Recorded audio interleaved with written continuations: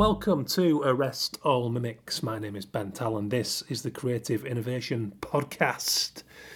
I always feel the need to shout that last word at you. I hope you're feeling it. How are you doing? The weather is wet and rich, like them nasty big clumps of leaves when there might be something from a dog underneath it.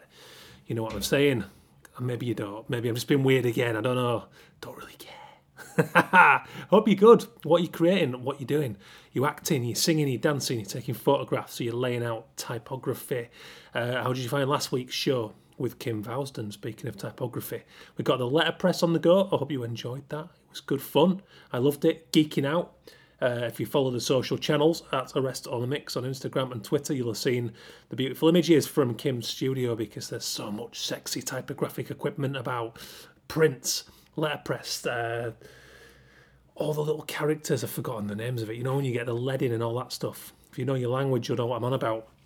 But I hope it was good. I hope you enjoyed the show. We've got Jay Taylor coming up today and we're talking about changing direction. Yeah, because Jay has made a big switch from the world of illustration to fine art recently. We're going to be discussing that and getting under the skin of it. So what's been going down? What's been going on? Episode 100, I announced it in the week on the social channels. Olivier Kugler is going to be my guest, and it may just be a two-part episode because it's a big conversation, because Olivier has done a hell of a lot. And believe me when I tell you, he's got stories coming up. He's got so many stories. The stuff he's done is ridiculous. We've got stories about spending time with a mafioso Supergrass who's got a contract on his head for his life. Yes. Just when I think I've been in some situations with my work, you talk to Olivier Kugler and you realise that you've led a pretty sheltered career. And I think most of you are going to feel the same way. And that's a good thing because he's got some brilliant stories, some heart-wrenching ones, some funny ones, some deep ones. Got all that coming up in a few episodes' time, but we'll not get distracted right now because we've got today's fabulous guest, Jay Taylor. So quickly got to thank the sponsors. Heart Internet, we'll start with Heart today, my digital tech sponsor. Been supporting the show for a while now. Fantastic company providing SEO, domain names, social media advice, all sorts of great stuff when they give us a little digital tip every episode. And looking back at Jay Taylor's work, my guest today, it was awesome when we were graduating and he found this style. Because Jay was a year ahead of me, right, at uni. We both studied at the University of Central Lancashire in Preston. And Jay would sit there all day with his head down under his headphones, as we'll discuss later. And he just used to get so into the work. And he had this kind of social commentary, funny, darkly comedic style. And I was really envious of this stuff. But when he started to share this stuff online, when he got started, the feedback was always wonderful, and his website was dead simple but really cool and really just showed him off. And I don't think Jay's ever been the biggest social guy from looking at what he does, but I think it's a less is more approach, and he's had a hugely successful illustration career up until this point where he's changed directions recently. But I guess the lesson is less is more. He shared here and there. He hasn't been prolific, but he hasn't needed to be either. I think his work, it translates and people do share that stuff quite far and wide. So I guess it's about what you're saying with your work. What's the essence of it? What's the message underneath it? I've mentioned this before, but it's not about quantity. It's about striking the right chords with the right audience that you want to see your work. So Jay did a lot of work with The Guardian. And it was perfect for that world. He did work with Mixmag, again, tongue-in-cheek. There's a lot of kind of cool, dry humour going on in Mixmag's editorial content. And he just found the right people to get that stuff out there. And like I said, I've never seen him as someone who's particularly prolific, but somebody who has had a good grasp and an understanding of his audience. So I'm excited to see where he takes that with his new fine art. And that is a tip, courtesy of heartinternet.co.uk. Go and check them out. They're fantastic. Illustration Web, my agency, illustrationweb.com, representing over... I don't know what it's over maybe 150, something like that. A lot of people, around 200 illustrators, got lettering specialists, large-scale mural artists, fashion illustrators. They're a great agency doing great work in the industry, working with the Association of Illustrators, who also support this show over at theaoi.com. And they're great people. They've been good supporters of this show, a founding sponsor from the beginning. So go and check out all the great news about their projects, all the great artists, animation on there too. Go and check it out, illustrationweb.com. So thanks for checking in, guys, what you've been up to. like I said, I was down in London with Olivier Kugler, who I'm going to be having on the 100th episode, which I'm very, very excited to bring you. He's been doing really important work. His new book is coming out before too long. It's out in Germany as we speak. I believe it's coming out in Switzerland, and he's in the midst of talking to a UK publisher to get that out there too. Escaping Wars and Waves. It's telling the stories of refugees, and it's really quite touching and heartwarming and funny, and all the things that Olivier Kugler has become known for. And won awards for, deservedly so. Do go and check out his show, which is coming up on the 6th of December at Rich Mix in London, in Shoreditch. It's going to be fantastic. I'm going to try and get down for that myself. I think the launch night is on the 6th of December. And it's on for a while. It's on for a few weeks. And please go and see it. This stuff is really quite striking.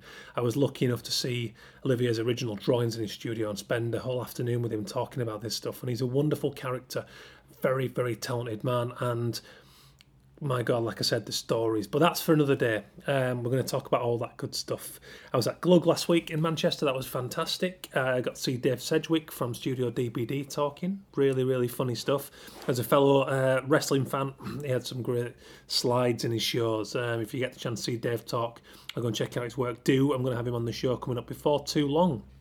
So it's all going on. Get us your feedback. What do you think? Previous shows, at Arrest on the Mix on both channels. Twitter, if you want a conversation. Instagram, if you want to go and look at the visual goodies, and get your comments on there as well. So, Jay Taylor. Why have I got Jay on the show? I'll tell you why. Because I graduated with Jay, and I was very envious, as we talk about in the episode, because he was a year ahead of me, and I saw this guy graduate. And I just heard on the grapevine through our lecturer that he'd got his commission from Channel 4 and he was working for The Guardian. And you kind of sick in your mouth a little bit when you hear that stuff when you're getting started out, because there is a lot of envy and there is a lot of comparatitis, which is the word that I heard from recent guest Jodie Goldman on the show. Go back and check that one out. And imposter syndrome and all those things, and that was all raging in me graduating from the University of Central Lancashire. Jay is a top lad, and there's a reason why his work connected and got over quite quickly, as he'll describe in the show today. So we are going to cover all that stuff. We're going to talk about his illustration. We're going to talk about why he took on the job lecturing on the Fine Art and Illustration degree at Coventry, and why that's an important blend, and what that means for the course and what that means for the graduates. And it's a fascinating journey. And then I went into the day's lecturing for Jay a little while back, last year in fact, and he started to show me these amazing paintings that he'd been doing in his studio. So he'd only just started to put this stuff out to the world, and he's selling them for a decent price. He's got shows going on, and I didn't know about any of this stuff. But when I looked at the work, I was pretty gobsmacked. I thought it was fantastic. It was a step forward. And I'll be the first to admit, I thought Jay's work had gotten a little stiff towards the end, and he'll tell us why on the show today. But this switch in direction is now fully fledged, and Jay's completely rebranded. He's launched his website exclusively with his fine art, and he stepped completely away from illustration. Ballsy move. He's been doing this for 10 years, so we're going to talk about the reasons why, how he's found that, the challenges he's found, why it's exciting, and why lecturing has freed him up to do this, the merits of having a job on the side to pay for what you want to do and where you want to go. So all that stuff's coming up. Like I said, get us your feedback on the Twitter at ArrestAllMimics. Tell us what you're thinking about that stuff. I'm going to get you to it. I've rambled on long enough. As ever, do go and drop us a review, please, on the iTunes or the Apple Podcast if you get a chance. They mean a lot if you like the show and you like what I'm trying to do by shining a light on people's interesting work and their journeys. Then please do take a moment to go and do that, because it means a lot and it really helps. Thanks again to the sponsors, heartinternet.co.uk and illustrationweb.com. Go and check out those guys. And you find me in Coventry, locked in a little recording booth before the students arrived at the university with Jay Taylor. Right, so how long is it since we graduated? 11 years and 10 years respectively? Yeah, I think it's 11 for me now, yeah. That's crazy, isn't it? In its own right. It's shot by. So quick. Ridiculously quick. Well, so before we get to where you are now, what is your background? I never sort of did ask. Are you from a creative family? Did you draw as a kid? Yeah, I mean, not a creative family at all. My dad takes credit for my drawing ability because he taught me how to draw. We used to play this game where he would put like 9 eggs on a piece of paper, and I would have to draw the faces on his head. And then, yeah, he's taking full credit for me being a creative. Yeah, brilliant. Yeah, so he doesn't let me leave that down. Yeah, I mean, other than that, though, there's no artistic interest in my family. No. My brother got into coding, so he's a web developer now. My dad was a scaffolder, something in a scaffold business. So yeah, no kind of background. It was, I think I got into it through just pure enjoyment. And I think, I kind of spent a lot of time doing it. I spent time with video games, like sort of making up video game ideas. And I think, that's cool. Yeah, when I was kind of younger, it was that time where the Nintendo, the NES was coming out. So it was this new sort of way of sort of putting across video games, new UIs and all those sorts of things. So yeah, I got really interested in that. That's how I kind of got interested, I think, in drawing. Okay, so that was the early triggers sort of thing. Yeah. Did the characters kind of inform what you would be drawing at that point? It was one in particular. I remember Tekken. Yeah. So I used to make my own fighting games. So I'd draw the characters, create a backstory for them, have pages and pages of this. I thought one day I'm gonna make these. I mean, lost them completely. I have no idea where they are. Could be worth millions now, but yeah. So it was just hours and hours and hours. I remember being on holiday in Wales and just spending most of the holidays drawing these fighting characters. Yeah. Again, like you, it's interested in the wrestling as well, so it's kind of all these interests crossing over. I'm always endlessly interested in those early indicators that people show because it's very subconscious and very natural. Yeah. But then we freeze up as adults, don't we, and relinquish that a little bit and see it as something that we're doing naughty almost. Yeah. I think my earliest memory of kind of my first illustration commission, I must have been about 5. I remember going around my neighbour's house and we were drawing bookmarks, like Teenage Mutant Ninja Turtle bookmarks. And this other 5-year-old lad, David Bruff, his name was, had 20p, and I sold him this bookmark. And I remember his mom was really angry. She came into my house and said he wants his money back, giving him this rubbish. My first harsh critique.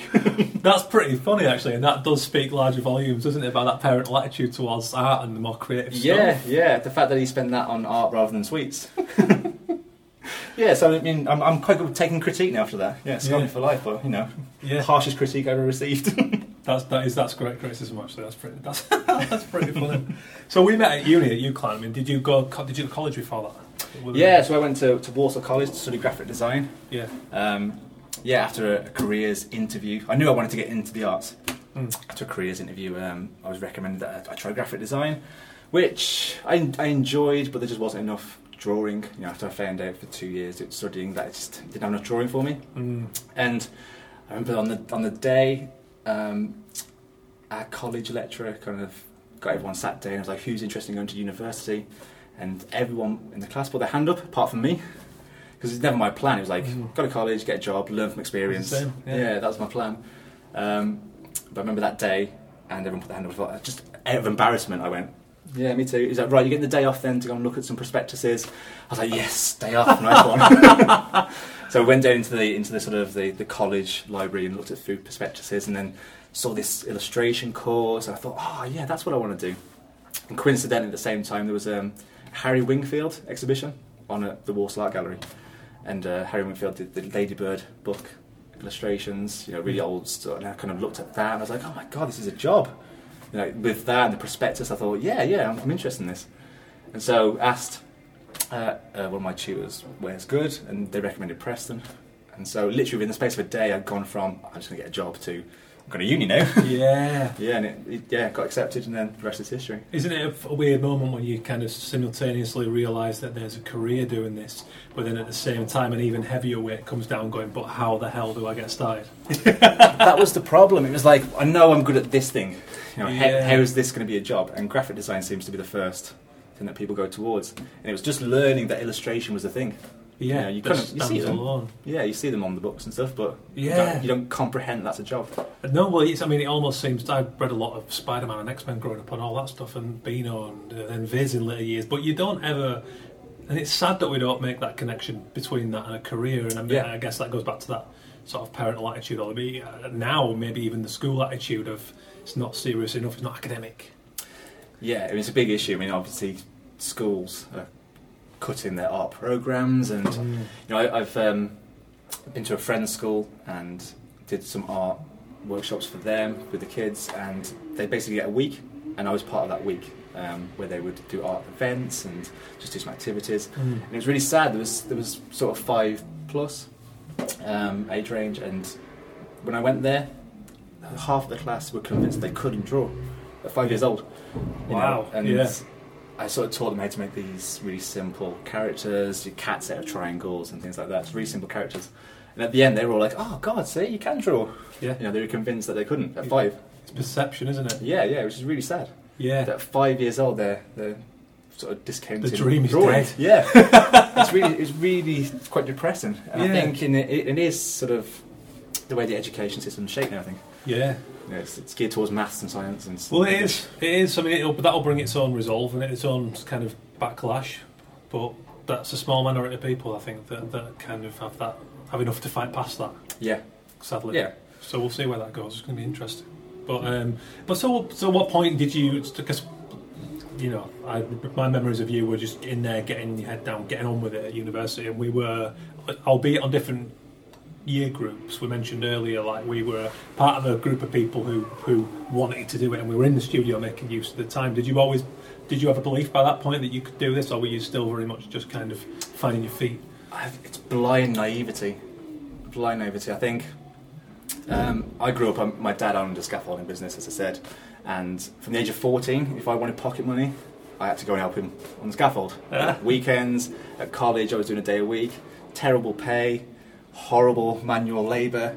You know, freezing cold weather. I'd be putting scaffolding up and all those sorts of things.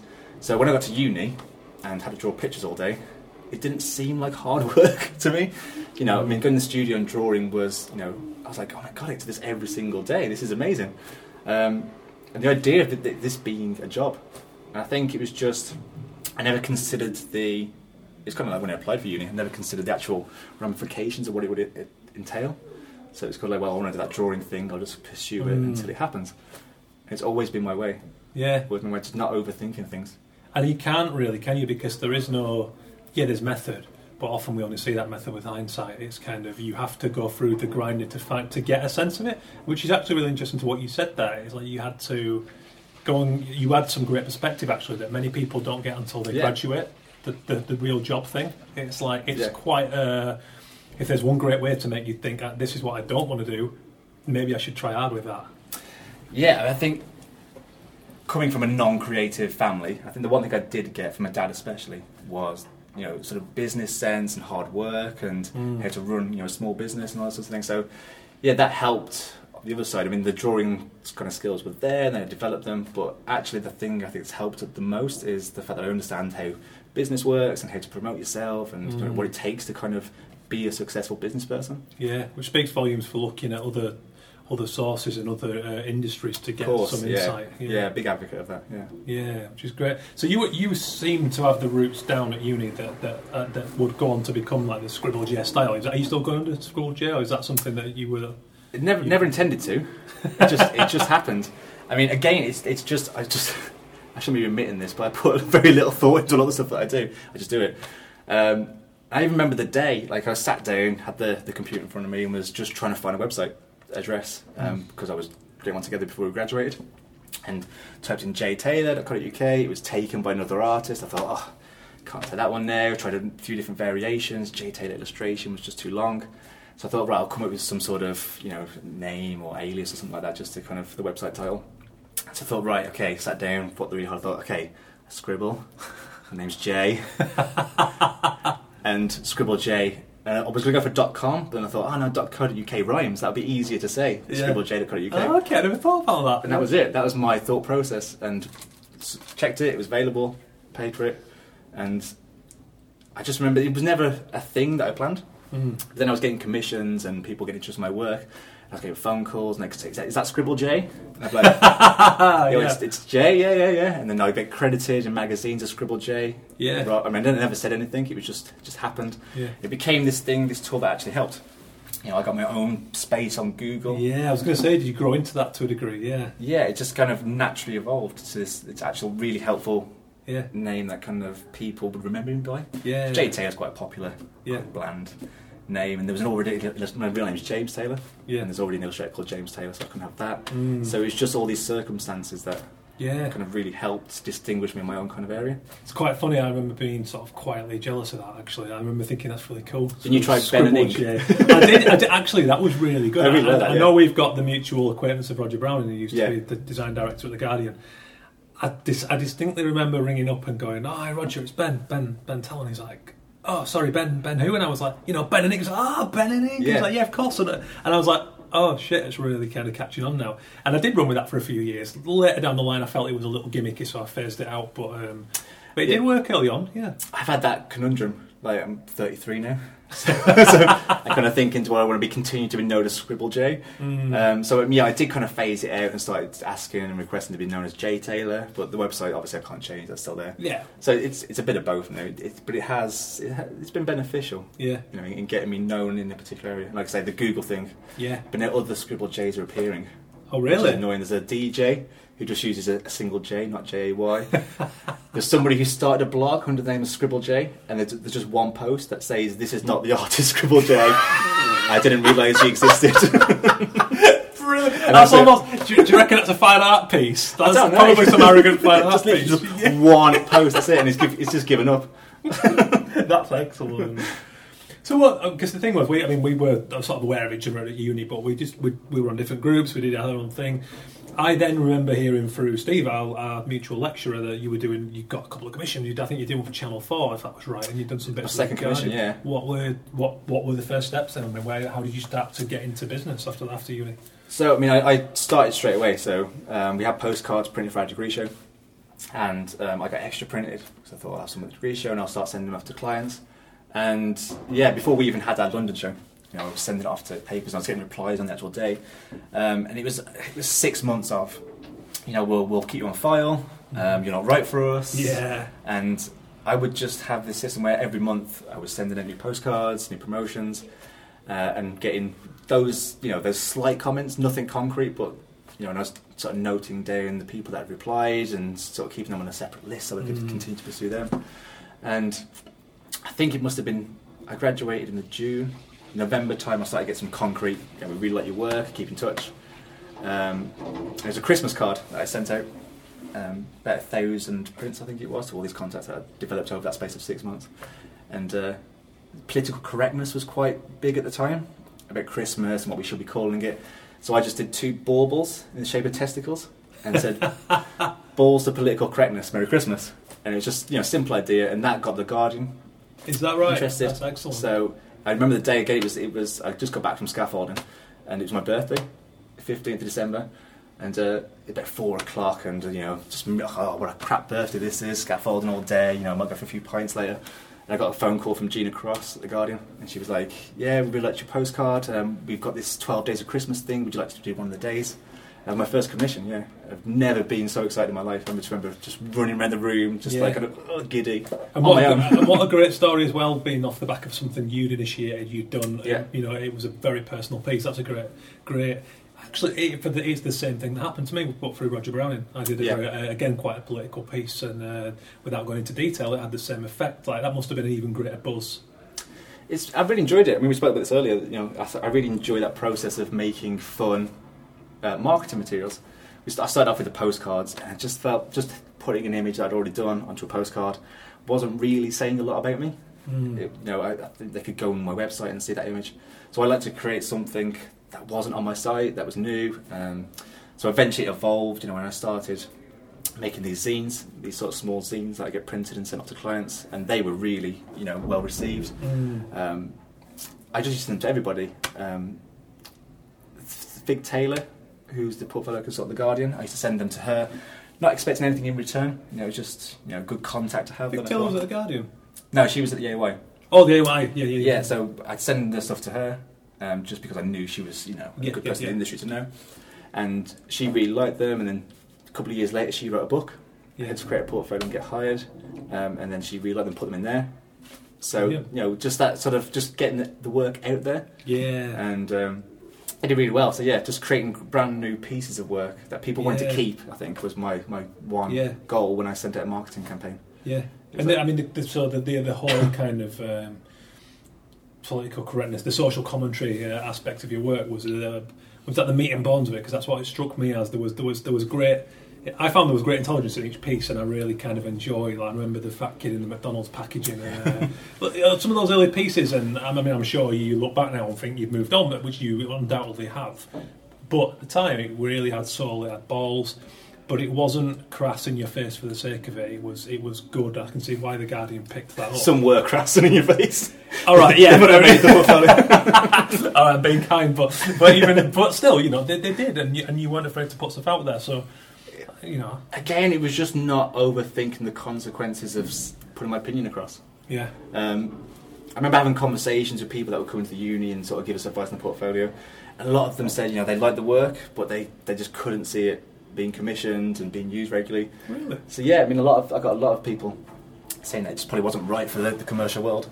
Not actually look at other things, but again, you know, I found my own market. I mean, I got a lot of dark, depressing subject matter. Yeah. You know, yeah, like you say, sort of social issues and those sorts of things. The recession, strangely, you know, worked in my favour in terms of commissions because I was getting all the depressing stories and you know, dank high streets and really miserable subjects. So yeah, I mean, I found my own niche.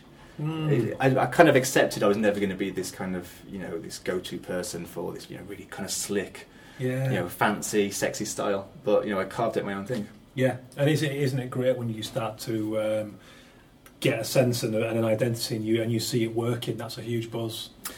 Yeah, I mean, I don't think I could work any other way. You know, I want to do my own thing, and this was obviously I would sort of work with clients and try and, you know, get their ideas across as well. But yeah, I mean, I just wouldn't be able to work in this industry if I couldn't do my own you know, approaches and ideas to things. Well, that's what we're all looking for, isn't it? Yeah, I mean, you're a lecturer now, and I'm sure you see it on a daily basis. You know, people struggling and fighting, but you probably see stuff that you think that's really good, and they've really found something there. But getting them to see it that way can be quite tricky, can't it? You know, it took me time to get an appreciation of my own stuff, even though it was the same as you. The only way I could do it, gathering a confidence and an appreciation, took its own time. Without a doubt. I mean, the biggest issue with students, I mean, we probably fell into the same trap, you know, at certain points in our university life. You know, it's that idea where they see commercial work, they get an idea or an expectation of what it's supposed to be, and they kind of try and replicate that. And, you know, I remember periods where I was copying Dave McKean for a while, I was copying Paul Davis for a while, and at the time I was always just a bad version of them. But then looking back in hindsight, you know, I think I've kept things from those periods. Yeah. And they've merged into something that is now mine. Yeah. I'll say the same thing. My whole first year I spent trying to be Ralph Steadman. Yeah. But it's like... The ink's still there, but I love the guy to bits, and people will always point that out, but I'm very confident that I'm nowhere near close enough to be classed as any kind of parody. It's like I've taken that influence and I've gone off and done my thing, you know. It's trying to convince the students of that process. I think they kind of expect this moment when they're in the shower or in the studio, that click, and they go, aha, this is my style. And you go, that's not going to happen. It's years and years of, you know, acceptance and rejection of processes. Yeah. That's good, I'll keep that. That's crap, I'll get rid of that. Yeah. And it's just years and years of that. Yeah. I mean, you did stuff for the Mixmag for some time regularly, and it just made total sense when I found that out and I saw you work in the mag. I was like, yeah, of course Jay's doing stuff for Mixmag. It's a good fit, yeah. And they weren't afraid for me to say, you know, kind of in-your-face things. Yeah. So, yeah, I mean, I worked with them for years and years and years. I did a regular commission for like 2 years, and Hayden, who works there, was great. You know, he would kind of let me run with my ideas. Yeah. And they had a similar sort of sense of humour, I suppose. So, yeah, it worked really well. Did you go and seek out that nature of sort of client? Did you spend time going and looking where you felt you would have that breathing space and someone that would really embrace you? Yeah, I mean, when I was promoted, I had different levels of lists, I suppose. So I'd have like a high priority list where those were the people that I really wanted to work for, and they would get, you know, more of my attention to their you know, kind of annoyance maybe. Yeah. Then I had the kind of the middle list where I thought they might commission me, but I'm not a perfect fit, and then obviously a list where they'd never worked for me. Yeah. So it's a really interesting point. So for how long were you just solid freelancing? Because I know you moved into lecturing too. Yeah. So 5 years, you know, full time freelancer. And why the shift? Many reasons, right? So we were looking for a mortgage, me and my partner at the time. Apparently it's not that easy to get a mortgage when you're freelance, because I would have some months where, you know, I was doing really well, some months where it'd be terrible. like every kind of freelance story. And so it was difficult to get a mortgage. So I thought, right, I need to get some regular income. And it was one of those things, I always kind of wanted to do a couple of days teaching. I thought it'd be good, to kind of subsidise my freelance stuff with that. And I remember just sitting in my studio one day, it was a quiet period, I was looking for opportunities and things were popping up all over the place, greetings card illustrations for like £10 a piece, that sort of stuff. And then there was the job at Coventry University. And like just on a whim, I just like, oh yeah, that sounds cool, I'll fill that out, boom, boom, done. So literally about half an hour, like on a whim sort of thing. And I forgot I applied. And it sounds really bad now. I mean, I love the job that I do now, but I just completely forgot because I was busy with other things. I think a few commissions started coming in after that, and then I was busy again. I got a phone call saying, "Oh, Jay, we'd just like to invite you for an interview," but they didn't introduce themselves. I kind of thought, like, is this a client? What have I put in? I can't remember what this is. And it's Coventry University. I was like, oh, yeah. So I never expected to get the job. I turned up, and there was like really experienced people against me. And so I kind of thought, I did the interview and I thought, I probably won't get that. Then, I got offered the job. Yeah. That was 26. By the age of 27, I took over Fine Art and Illustration course. I was a course director at that. And I've been doing that sort of part-time and alongside the illustration ever since. Yeah. It's a good balance. I like that balance. Yeah. Does it keep each thing fresh? Yeah, it has its challenges. Yeah. Definitely. Kids... Definitely yeah, add to you've got that. family as well. So you've got the ultimate work. Kids is the hardest balance. That's definite. But it's 50-50 split. So I'm like sort of 3 days here. I'll do 3 days freelancing. I have a day off. Yeah. But it's just having that mindset where you can kind of really section your life into, well, I'm here, so I've got to do this. Yeah. It was difficult to start off with because I think I'd still had a lot of the kind of the freelance work, the full-time freelance work still coming in when I first started. Of course. So that was a really hard year, trying to get that balance right and accepting the commissions that I could physically do, while still doing a good job here at the university. Do you find it both frees you up creatively having this kind of regular income, and also are you able to be more selective with what you take on now? Yeah, I mean, there was a point where I couldn't say no to anything. You've probably gone through the same period where you just accept everything, and it's that habit of being a full-time freelancer. Where you don't know when the next commission's coming in, so you'll work 24/7 just in case. So I still had a bit of that. I'm getting a lot better now, especially since my daughter was born 3 years ago. I think it's this need as well to do my own projects now. Yeah. So I'm definitely sort of doing less commission work and starting my own projects. Sort of delve into different areas. I'm interested in the kind of the wider creative fields now. I was very focused on illustration before. Yeah. Does a lecturing give you a... What I find is I only go and do this on the odd days. I do like today, for example, we're here now at Coventry University, and I go away feeling really quite inspired by seeing this panorama of stuff that people are doing. And it's like, it might be very early forms of someone's style. But I come away thinking, when did I stop experimenting like that? When did I stop getting a bit messier in the studio? And I find it gives me this fresh injection of, I don't know, creativity, I suppose, in a sense. Do you get that? I mean, does it benefit you? Yeah, it reminds you of the excitement. I mean, it takes you back to when you first started, and we've got third years now who are 6 months away from going out into the world, and then they're nervous but they're excited, and they're at the start of it. And that was a really enjoyable time. I'm guessing you sort of felt the same, that anything was possible, and nothing had kind of been established yet. What you're going to do, so it's really kind of a challenging but fun time. And so it reminds you of that, I suppose. Yeah. We're saying that we're quite established, boring kind of people now. We're in the kind of industry. So it's constantly trying to think, well, how can I innovate? How can I get that excitement back? And moving into new areas, still within the creative fields, has really helped regenerate that. Yeah. And the balance of a fine art illustration degree is a very interesting combination, because we've mentioned about like the different sort of attitudes within both fields. Yeah. How do you find that balance? Does that tough? Very tough. Yeah. I mean, it's been an ongoing conversation since I started here. I mean, we're the only university up until last year, I think, that offers a fine art and illustration degree. And so it was here when I started, but I was given the sort of mantle to kind of develop it. And it was a tiny course. It was 15 students in total. Yeah. And it was very much, here's your illustration bit, here's your fine art bit. And I think the results were quite confused. It wasn't its own thing. It was a bit of both. It wasn't officially a sandwich course, but it kind of felt like one. So when I took over, my first kind of goal was to realign it, I suppose, with sort of modern contemporary practice. Yeah. So we looked at what was happening on social media and how artists were starting to work in different ways. And so we noticed that when we graduated, there was definite annuals of illustration and books of fine art, and it was very separate, and you could kind of categorise things quite easily. But then there, with students graduating, they're so ingrained on social media, and they're just picking what they like rather than tagging it. So like, that's an image that I like, that's a painting I like, that's an animation. And as a result, their kind of inspirations are sort of melding together in these kind of new, interesting ways. I think so they're inspired by lots of different resources because there's so much access. So what's coming out is this, I think our students tend to have the aesthetic of an illustrator. Yeah. But they like to work as a fine artist. They like to do exhibitions and original works and those sorts of things. But they like the commercial aspect of the imagery. So we get that sort of area in the middle. And there's lots of examples of students and people and industries evolving around this kind of mix of ideas. I think we're seeing it more and more, aren't we now? It's like I mentioned to you earlier that Manchester Met have got the animation and illustration course, and we're seeing walls coming down between disciplines thanks to technology. So I'm glad that's being reflected in education. Good. I mean, it's a really exciting time, I think. I think students now don't have to solely go after clients. Yeah. That's what we had to do. I'm an editorial illustrator. That's what my decision is. I'm going to go and follow that.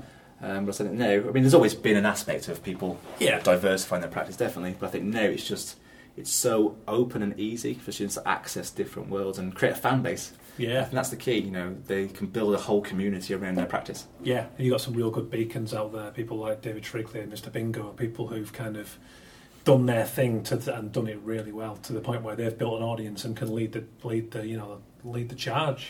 Mr. Bingo's, a great example. He's come here before. Has he? And done the talk. Yeah, he's definitely a character. Yeah, but he's done brilliantly. I mean, I would see him more now as a comedian.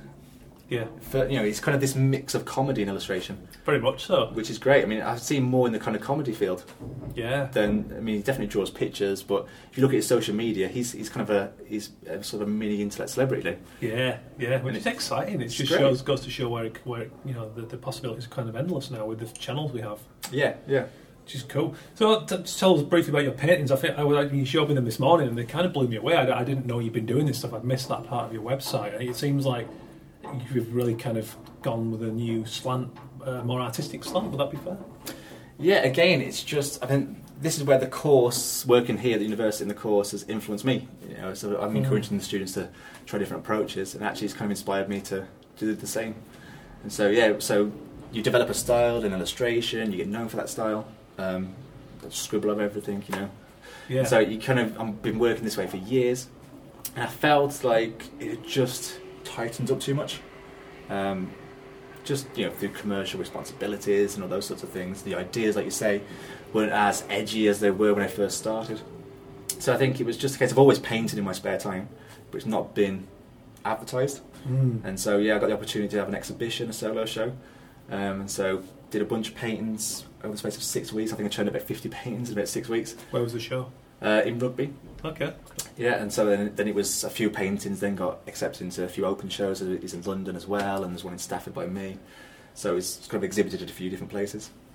And it was really well received. It was kind of nerve-wracking. I think illustration, you can blame the client, I suppose, if they haven't given you the right brief or the article or whatever. But this was all kind of me and my ideas. But it was going back to that feeling at university where you can do what you want. I could say ideas. I was swearing in my paintings again. It's like I haven't done that for a while. Real freedom, yeah. You say on one hand you're opening yourself up to a whole new crowd of critics. Yeah. Probably a lot more ruthless than the illustration crowd. Yeah. But on the other hand, the freedom you've got there to do what the hell you like is brilliant, and you sold for you, right, as well. Yeah. I mean, it's just been really well received. I mean, they're a subsection of my website now. It's on Behance as well, but that seems to get the most attention and the most kind of comments now, and so it's something I'm definitely pursuing more. It's really out there. I mean, it's real and very strong. I'm a huge fan immediately, and it really doesn't surprise me to hear that they've been well received, and very excited about seeing where that goes. Thank you. It's certainly got enough anchor points to your illustration for any fans of that. But to excite them also with this whole new thread, Yeah, I think my work's always been about mark making, and like you say, social commentary. So I think it's still got that, but it's just now I've just got paints and no Photoshop. Yeah. So you can see more of the errors. Yeah. The errors were an excuse, so I could hide them. Yeah. This whole scribble thing was so I could hide my mistakes. It's interesting that, because I've been finding a similar path on various projects myself, and without going into details, interesting that we're arriving there in a really quite a similar path of Yeah. like I say, going through the freelance lifestyle. And I do think there comes a point where you start to look back and think, why did I start doing this in the first place, and how much of that have I lost? You know, Yeah. if any. I mean, maybe you didn't feel you had lost any, but like you say, same thing. Certain constraints. Maybe some of my drawing was done on a fast deadline, so it was more mechanical. And then I'll do something completely by accident in the studio and go, that's cool. That's what it's all about. Yeah, it's the process. I mean, I'm not so concerned by the final thing.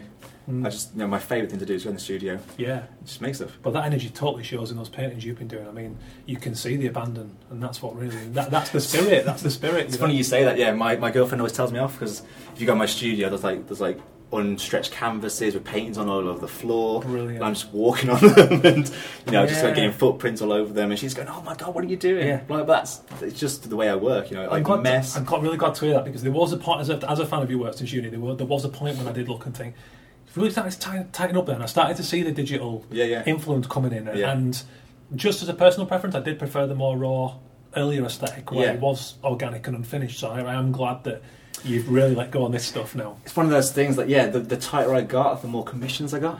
It was finding that balance between doing the stuff I wanted to do and eating. Of course, gotcha. So the sort of the looser stuff got me the work, but then when I got the commissions, it had to tighten up a little bit. So it was this vicious circle. Very interesting. So I think getting to a point where you can now just do what you want, and if people want to buy into it, that's great. If they don't, brilliant. I think that comes with a bit of maturity. I think when you first graduate, you're full of energy. You just want to impress. You just want to get work. Yeah, and you have to get out there and fail a bit, do you? And I'm sure you tell your students that as well. Without doubt. Yeah, I mean, I've failed so many times. Yeah, there's commissions that will never make my portfolio. And I think we always should. I don't think there's ever a time not to fail. I think that's how you learn, don't you? Yeah, but there's just resistance, I think, from illustrators, because it's such a temperamental career that they don't want to show the kind of the vulnerable side. Yeah, the mistakes and the mishaps. But I think that humanises the process. Yeah, I think with everything's so kind of structured and neat and slick that actually the handmade, there's always something about the handmade that people are going to want to find out about. They will, because people see something of themselves in it. Yeah, definitely. That's it. Brilliant. Well, so the last bit I always ask my guests this one. It's a little bit of an on-the-spot question, but I ask them, Shark in the Tank section, where I ask for a love on a hate, or a positive and a negative, can be as serious or as playful as you like. And it's loosely within the creative world, where it's a very lateral question. It can be as can be whatever you want it to be. This is the on-the-spot. I knew you do this. I listened to your podcast and I completely forgot. It's all right. The best options when people get blindsided. Best answers are when people get blindsided by it. So things that I love. Oh, just a thing of each, a love and a hate, but it can be as silly or as serious as you want. Okay, so let's have a think. I suppose I love the fact that I get to do this every day. And that's always been my ambition. It's never been, to buy a yacht or have fast cars or scaffolding. Yeah, I mean, it's always been like sometimes I'll sit in my house and I'll kind of, it's not, it's a nice house, but it's nothing extravagant. So I'll sometimes look at the walls and look at the kind of the stuff I've got around me and go, God, this drawing paid for all of this. Yeah, and I think I still get excited by that. Me too. Even commissions. Every time I get a new commission, I'm not as giddy as the very first one, but still, it's still a thrill. Do you ever have a moment when you just look at an old magazine or something, and you finally block everything else out and go, "This is pretty cool." Actually, I do not meaning my own work, but like you say, just the fact that I'm doing this now for a living. Yeah, and I think the biggest thing for me is now I've got a daughter. I've kept all as many of my published things as I can keep, and now, just thinking like that when I'm older and grey and I can pull these out and say, look, this was what I used to do. Remember these were called magazines? I used to read these things. And so I think, I've sneaked her into a couple of commissions as well, so she gets really excited that she's in magazines. That's cool. I'd like to kind of do a few of that sort of stuff. What a great thing to experience as a kid. She loved it. I mean, she was an evil twin. Wow. In Mixmag, so I drew it twice as a good and an evil version.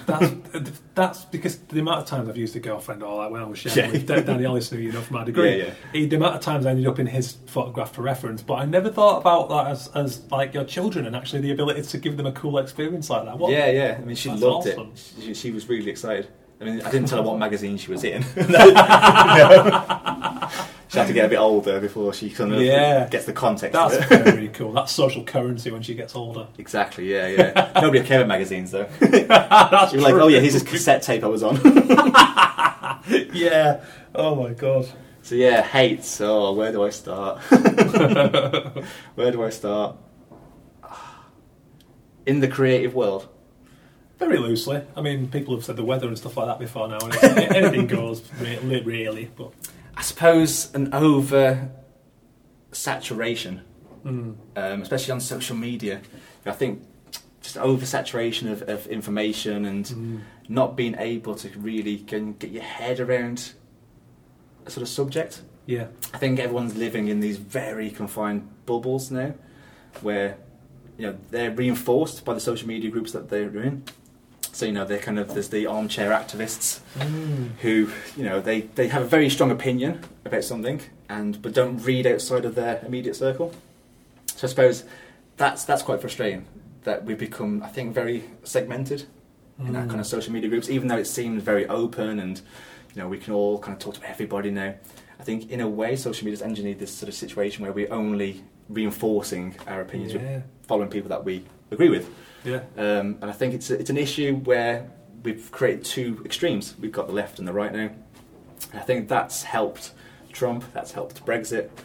So I think it's an issue. I think people need to be more open to other opinions. Don't have to agree with them, but I think it's don't have to read about them. It's very true. I always say that a big part of this mess is the fact that you have, like you said there, the left will pounce upon someone, very much box them as a whatever it is, a racist, whatever else, and you think if we could all, even at the level of politics, not to get political on the show, but if you could just sit down and have an open debate and you could all throw your genuine opinions around and not be afraid to put that on the table, we might be in a better place. But I think there will be a better place. I mean, I kind of say politically, if people ask you if you're left or right, I'm ambidextrous. Good answer. Yeah. I think both sides have got their their valid points. Yeah. But I think you have to be open-minded enough to sort of take it all in. Yeah, and not disrespect people from the other side as well. Yeah, that's the thing, isn't it? I think good society is about kind of living with other people's opinions rather than trying to change it. Yeah. As long as nobody's been hurt or I think it's important to live with differences. Yeah. So yeah, that would be what I would hate. I think these bubbles that have been created. Yeah. Good answer, actually. And and social media. Yeah, no, I think that's good. It's brilliant. Okay. Nice one, Jay. Cheers, man. Cool. Thanks, Ben. Thanks to Jay for taking the time to sit down with me and have this conversation. What do you think? What have you been changing recently? What do you want to change and how do you feel about it? Get us the feedback on Twitter @ArrestAllTheMix. I want to hear about you. What are you scared about? What's holding you back from changing? Where would you like to go and what are the reasons why you haven't yet done it? What are you planning to do to get there? Let us know because we love these conversations.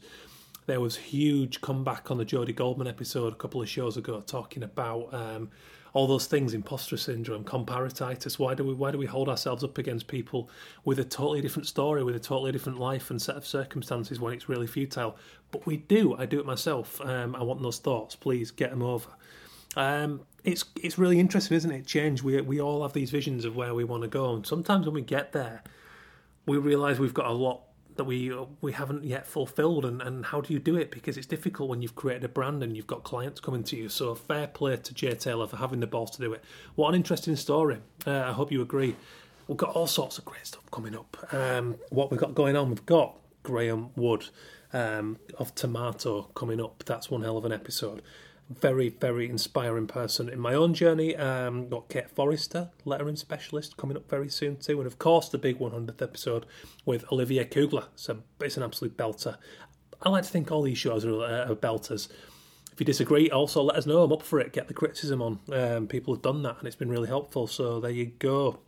Go back and check out the archive as ever, anytime, soundcloud.com/ArrestAllMyMix and subscribe on Apple Podcasts and iTunes. We're on Stitcher if you want to listen offline. We're on Podbay as far as I'm aware. All the big platforms. So there you have it. Thanks again to the sponsors, heartinternet.co.uk, illustrationweb.com.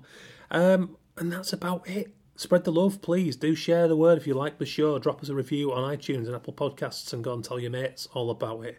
Cheers for checking in, guys. It's a pleasure. Have a great week. Stay creative and I'll chat to you very, very soon.